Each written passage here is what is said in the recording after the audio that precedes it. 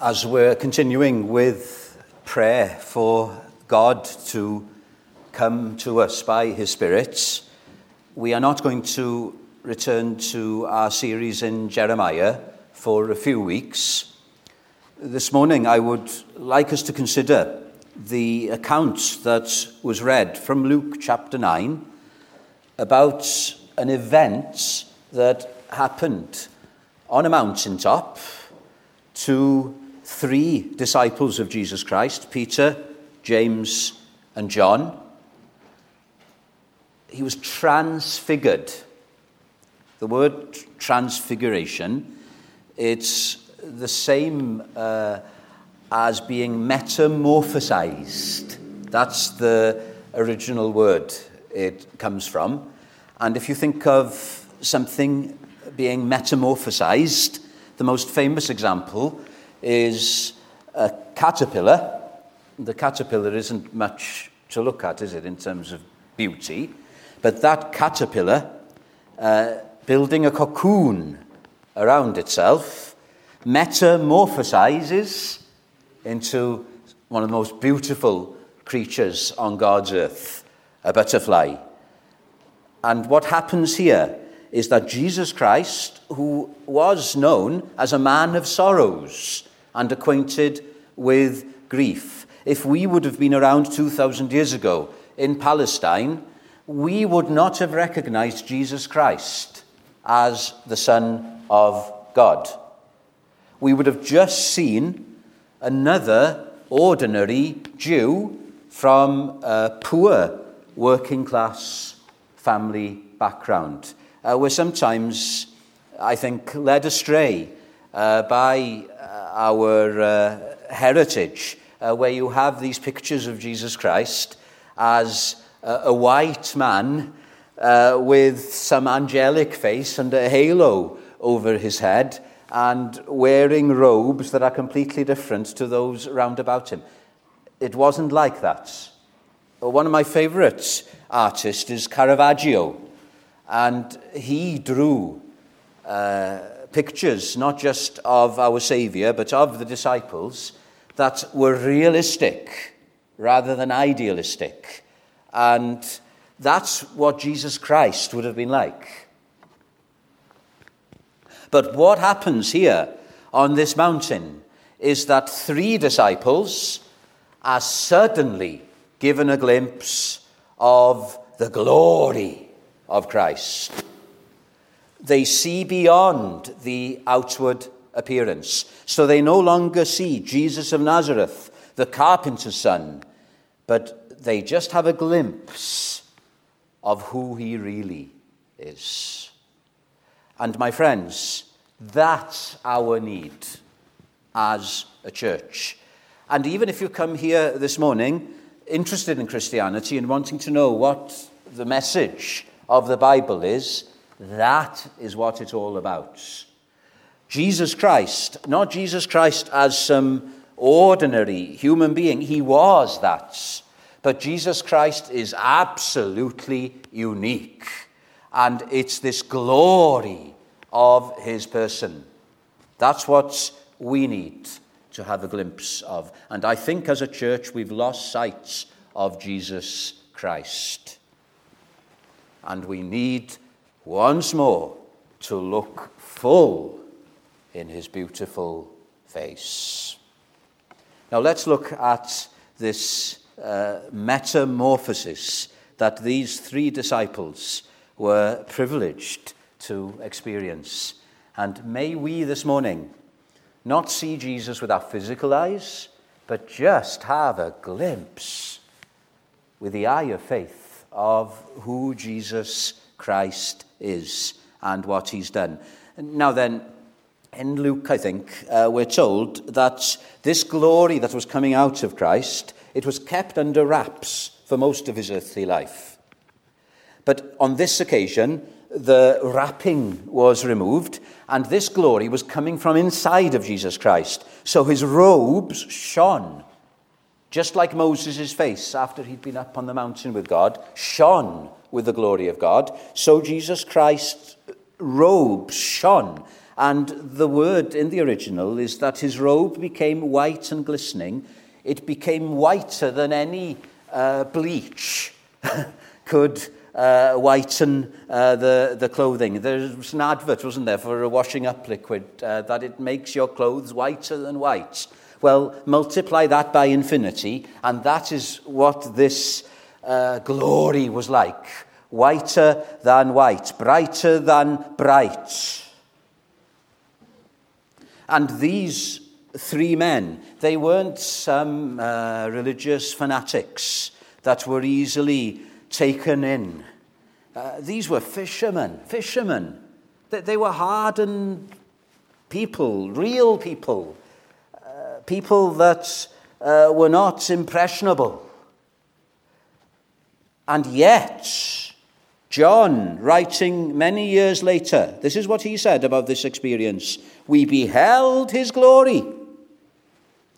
I'll never forget it.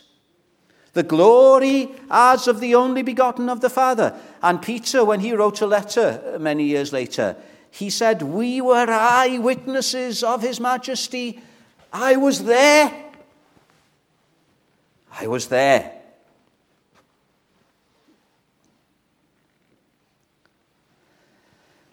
And what also happened here was that there was a cloud upon the mountain. Now, that's a common experience, isn't it? Those of you who have experience of climbing mountains, most of your days on the hills will be covered in cloud. I took a friend up Moel Hebog once, and it's Bedd Gellert mountain, Moel Hebog. And when we got to the summit, we were enveloped in mist. And I had to tell my friend, if you look in that direction, believe me, there is a wonderful view of Snowdon. We couldn't see it, but I had to tell him, it is there, it is. But this cloud was different. This cloud was different. This cloud was part of the glory of Jesus Christ. Now, those of you who are familiar with the Old Testament will know that often in the Old Testament, a cloud came down upon God's people. The Shekinah glory, it's called. The word glory, when it applies to God, has the sense of weightiness about it. This awesome presence of God. And this cloud was like that. And last week we looked at Moses wanting to see the glory of God on the mountaintop. And God said to Moses, you can't see me, you can't see my glory and live. My glory is so pure, it is so awesome. You will shrivel up, Moses, and you will be destroyed by it. There's only one place where you can see my glory, and that's a place in the rock that I've made for you. And then my glory will pass by and you will live. That Shekinah glory. We sang in our second hymn about the pillar of cloud by day. When the children of Israel by Moses were led out of Egypt, God led them by a pillar of cloud. That was the glory, the Shekinah glory. When Moses built the tabernacle, the tent, what happened in that tent? Oh, the priests sacrificed there. But what filled that tabernacle was the glory, the Shekinah glory, so that Moses couldn't even go in. And then the temple. We looked last Sunday morning at Solomon building his temple. Not a tent, but a physical building for God to dwell in. And what happened after the temple was complete? The Shekinah glory came down and the priests weren't able to go in. That's what we're talking about here. And for 600 years, the Shekinah glory hadn't been seen in Israel. For 600 years, no word of prophecy had been uttered. For 600 years, it seemed as heaven had been shut up. And now, for the first time, on this mountaintop, 3 ordinary people witnessed that Shekinah glory. And it's only because they had Jesus Christ with them that they didn't die. Does anybody here think that they can just stand before God and hold their head up high? Our God is a consuming fire. And you and I cannot live. We cannot live if we see his glory. We need a mediator. That's what Jesus Christ is. He is somebody that represents us to God. He is somebody that holds heaven on one side and us on the other and brings us together. Jesus Christ, as I said, a la Caravaggio, he was a real man. He's fully human. He can sympathize with you and me, whatever you're going through. He is representing our humanity, but at the same time, he is God. The glory of God dwelt in him. People didn't see that when he was here on earth, but on this mountaintop, they saw it. They saw it. This wasn't just a holy man. This was God himself. There was no need for a temple or a tent now, because the glory, the Shekinah glory, was in a person. The glory of Christ.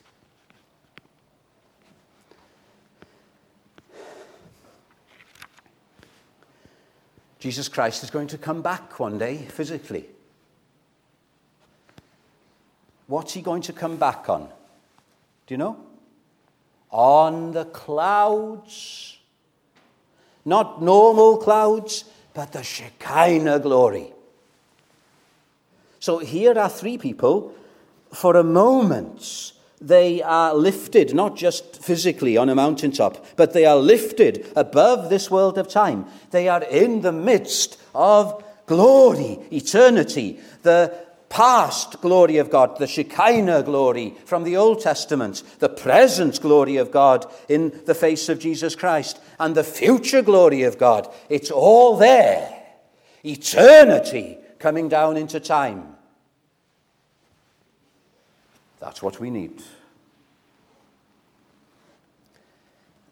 I had somebody say to me once, many years ago, they came to this church, and as they were standing out there in the porch, there was just a sense, just a small sense, but still a sense that God was in this place. Where is the glory, my friends, in the churches of Wales today?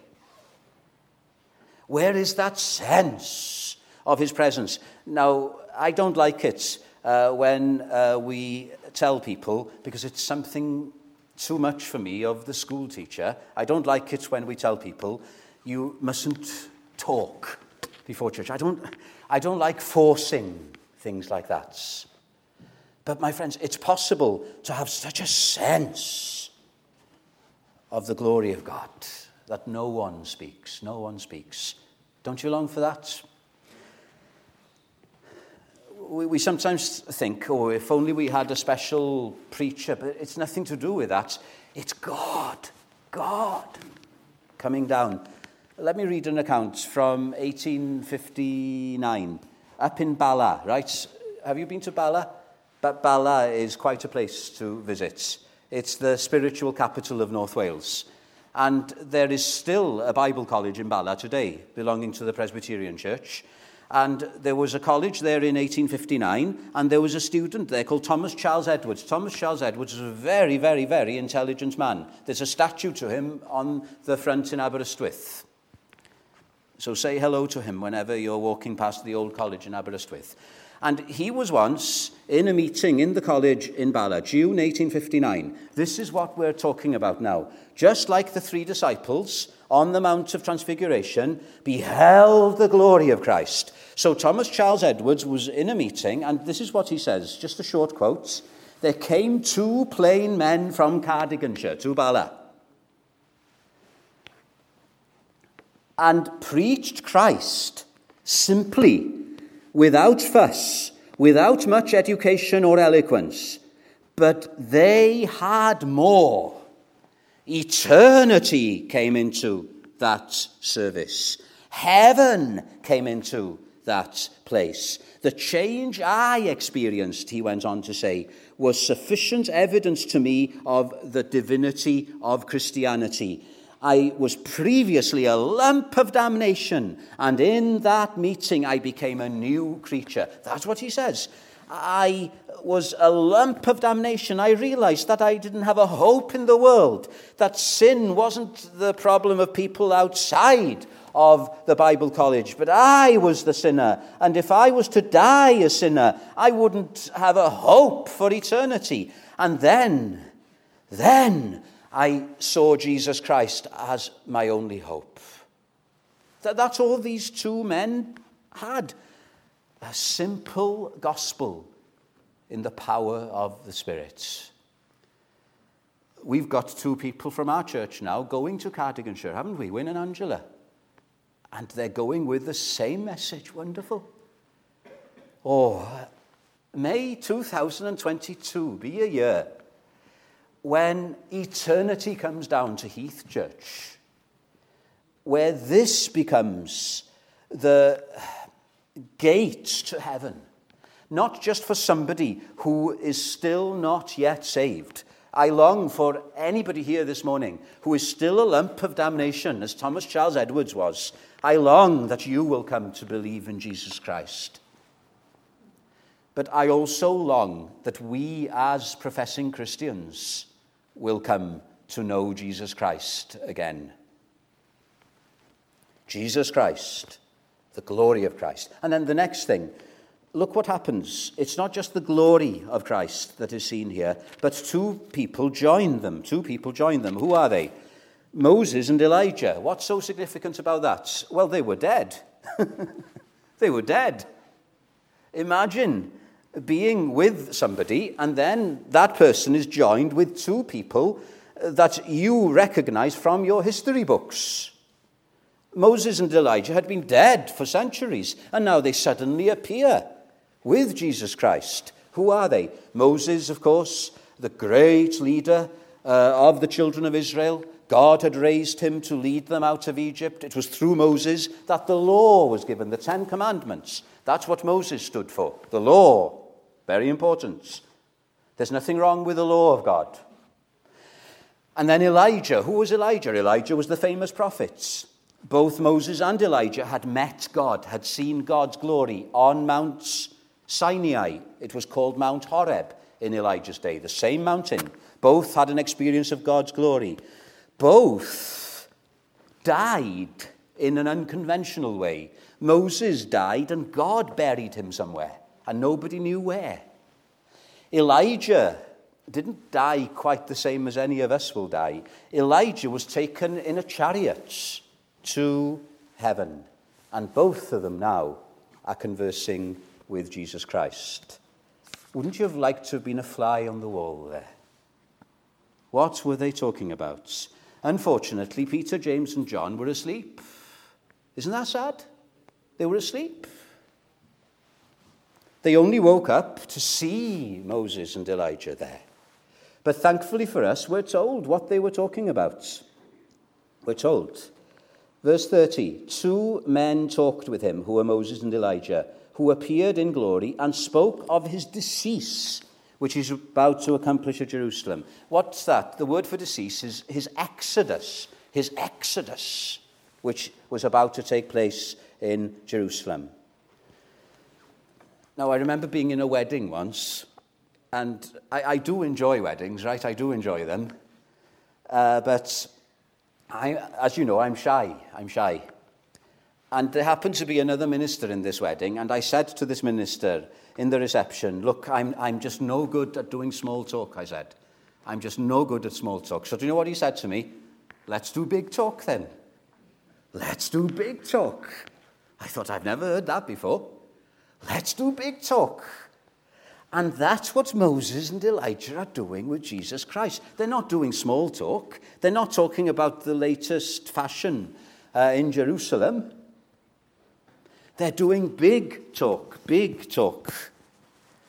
And it's hard doing big talk when your microphone comes off. Let's clip it back on. What are they talking about? What's the big talk? The exodus of Jesus at Jerusalem.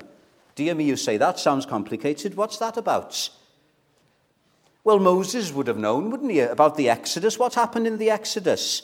God released his people from Egyptian bondage.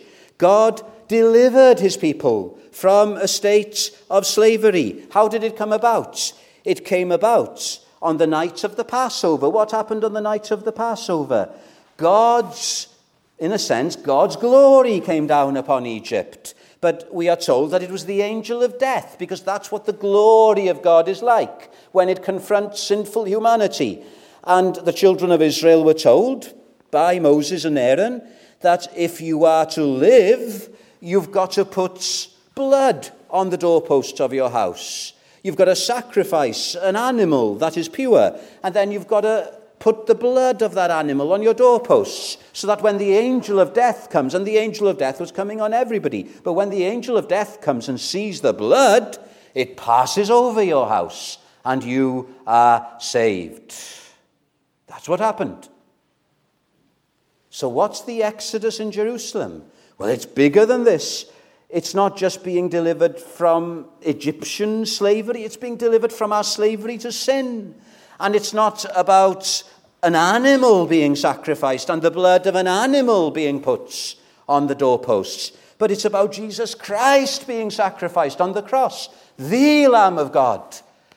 And it's not the doorposts of a house that the blood is going to be applied to, but it's going to be the hearts of people. The exodus of Jesus. You know what, my friend? The death of Jesus Christ is the biggest event in the history of the world. If you want big talk, talk about Calvary. What happened on that cross? And it's not something, how can I put it? It's not something detached from us. It's not. As the Afro-American song says, I was there when they crucified my Lord, because my sin was what took him to that cross. Were you there? Were you there? And sometimes it causes me to tremble when I think that my sin, even me, a respectable person, brought up to attend chapel, I never did anything grossly wrong as a boy, right? I never got drunk. I never slept with anybody. But I was a lump of damnation. My sin necessitated the coming of Jesus Christ, God's Son, becoming a man and dying on a cross in order that this lump of damnation might go to heaven. It causes me to tremble to think that my sin caused that. My sin. And Elijah, he would have been familiar with all the prophecies of the Messiah, the prophecies of the suffering servants. That's big talk. My friends, as a church, we need to come back to the cross. Haven't we forgotten the cross? The cross, on the cross, on the cross, where I first saw the light, where the burden of my sin rolled away. It was there by faith I received my sight, and now I am happy all the day. Are you happy? If you're not happy as a believer now, maybe it's because you've forgotten about the cross. You don't need to climb to the Mount of Transfiguration. Just go to Mount Calvary. You don't have to go to Jerusalem. No one knows where Calvary is today, really. But just go in your heart to Christ on that cross. It was for me that he died. For me and for you, lost sinners. And his arms were extended in love. His arms can hold the whole world if needs be. It doesn't matter how far you've gone astray. His arms can encompass you. And that cross was victorious. I can't sing, when we come to communion, I can't sing the hymns on the cross in a way that is sad. I can't. Because on that cross, it was a victory. We had somebody come to our church a few times, a few years ago now, and they were telling me, "You're always preaching about death," they said to me. "You're always preaching about death." But they went on to say, "But then you talk about Jesus as the death defeater." I like that. The death defeater. The death defeater. Praise God. Through death, he might destroy him who has the power of death. What did we start our service with? This is glory, isn't it? Glory, glory, everlasting be to him who bore the cross, who redeemed our souls. How? How did his exodus accomplish? How are we delivered? How are we delivered? By tasting death, the death deserved by us. That's your only hope. That's your only hope. And then one last thing. What's the response of the disciples here to this? What's your response, I wonder? Well, Peter, poor Peter, he always put his foot in it, didn't he? He always did that. What did he say? He woke up and they saw his glory and the two men who stood with him. And then Peter said, "Master, it's good for us to be here. Let us make 3 tents, one for you, one for Moses, and one for Elijah." What a stupid thing to say. And Luke says he didn't know what he was saying. So Luke agrees. What did Peter want to do? Peter, right, this is what Peter wanted to do. This is religion for you. Peter wanted to make that mountaintop experience something that will last. So it's not about Jesus Christ alone. He wanted to build 3 booths, one for Elijah, one for Moses, and one for Jesus. And probably Peter wanted people over the next few years to come to this mountain and to have the transfiguration experience. I don't know if there would have been shrines in these booths built as well. Is there anybody here like that this morning? You just want that religious experience. That's why people spend a tremendous amount of time and effort and money just to go on pilgrimage to places. But it's not what we need, my friends. Jesus isn't found in special places. Well, he can be found, he can. But Jesus can be found anywhere. Anywhere.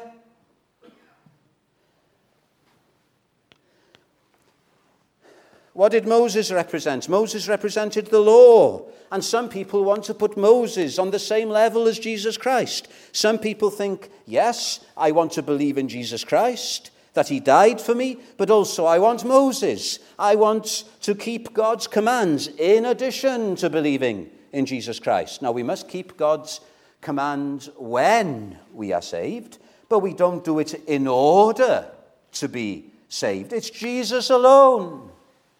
Is there anybody here this morning who is trying to put Moses on the same level as Jesus Christ? I remember one lady telling me that it was chapel, attending chapel. That was what she trusted in. My friends, chapel will fail you. Jesus Christ won't. All the law will do is show you how incapable you are of keeping it. Paul said the law is our schoolmaster to bring us to Christ. Now, somebody else may want to put Elijah on the same level as Christ. What's Elijah? Elijah's the prophet. What do prophets stand for? Religious experiences. And there is nothing wrong, again, with an experience. I'm preaching this morning about an experience. But, my friend, it's not an experience that saves us. It's not. When I was seeking Jesus Christ, I was hearing people talk about an experience they had, and it was a genuine experience of Christ, and they described in great detail the nature of that experience. And what I was seeking after then was the same experience, and that was wrong. It's Christ you need to seek after, my friend. And Christ will give you the experience then.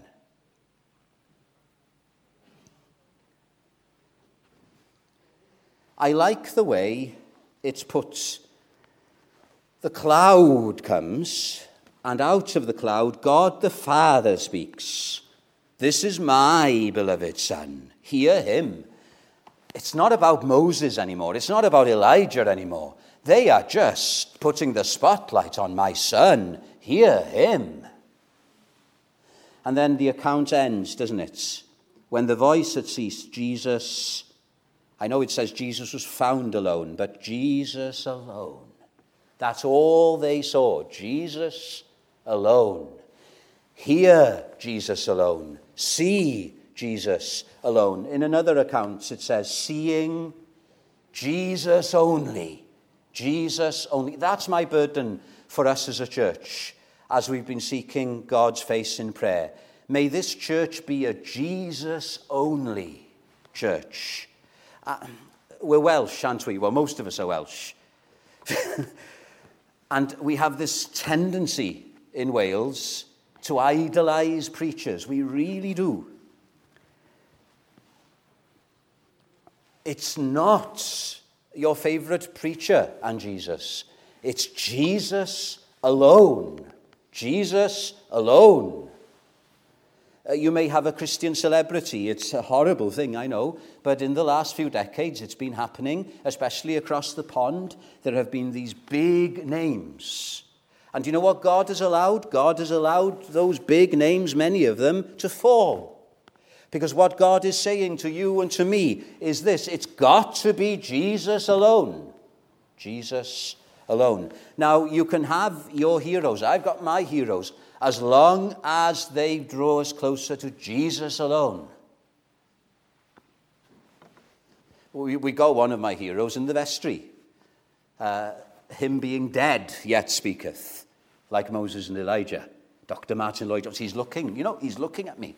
Every time I'm in that vestry, he's looking at me. And you know what he's saying to me? My boy, preach Jesus Christ. Preach Jesus Christ. And you know what I say to him? That's what I try to do. And I need the power of the Spirit to do it. And I want every one of you here this morning to say, we would see Jesus. Not interested in anything else. Jesus alone will save you. I dare not trust the sweetest of experiences, but wholly lean on Jesus' name. And after you've been saved, it's Jesus alone we need. When we read his word, it's Jesus' word. It's Jesus by his Spirit that speaks to us. It's Jesus that draws us nearer to him. When we're praying that we are going to be made more godly, it's not being conformed to some religious culture that we're part of, whether that's Reformed evangelical or something else. It's being made into the image of Jesus. Jesus alone. And that's why there are other churches in Cardiff as well, and they are Jesus alone places. And we are in this together. That is why you can go to other parts of the world.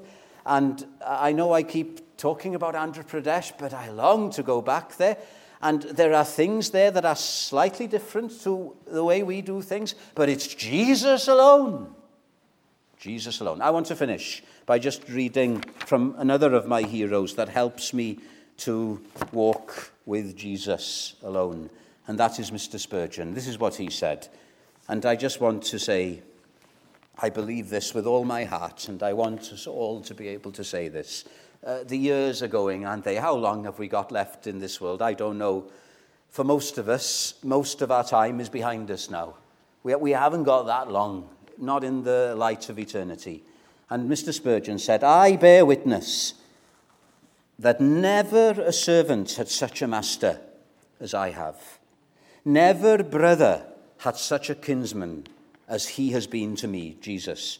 Never spouse has had such a husband as Christ has been to my soul. Never sinner has had a better Saviour. Never soldier has had a better captain. Never mourner a better comforter than Christ has been to my spirit.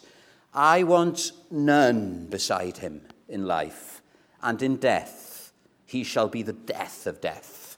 In poverty, Christ is my riches. In sickness, he is my health. In darkness, he is my light. In brightness, he is my sun.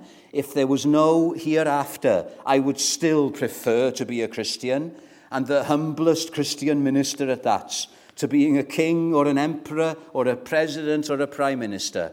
For I am persuaded there are more delights in Christ, yea, more joy in one glimpse of his face than is to be found in all the praises of this world and in all the delight it can yield to us in its sunniest and brightest days. Amen. Give us but Jesus, our Lord crucified. Jesus alone. Seeing only Jesus, hear him for his name's sake. We're going to sing now, I Saw a New Vision. Mr. Hyam had an experience of the glory of Christ. You can correct me, but I believe he was lying in hospital when he wrote this. We often have to be brought low before we have that glimpse of Christ. But I did see a new vision, said Mr. Hyam, and he must be having that imperfection now. I saw a new vision of Jesus. It's number 812 if you're listening in at home. Jesus,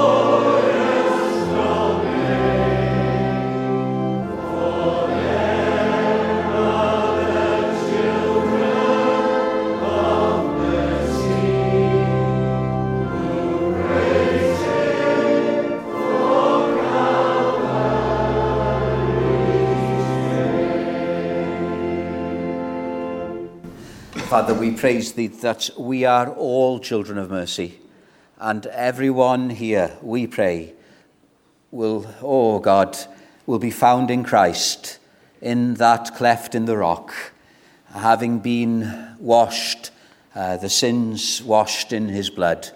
And, oh Lord, may this church be a place where mercy and love and grace and compassion reigns.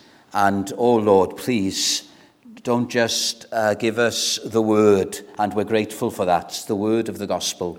And we are also grateful for just even the smallest intimation of thy love toward us. But, oh, show us thy face, show us thy glory, and may we know those times when glory fills this place and other places, and instead of all the confusion and the filth that has filled our land in these last decades, may glory once again fill the land. Glory, glory, hallelujah. Now may the grace of Jesus Christ and the love of God and the fellowship of the Holy Spirit be with us all now and forever. Amen.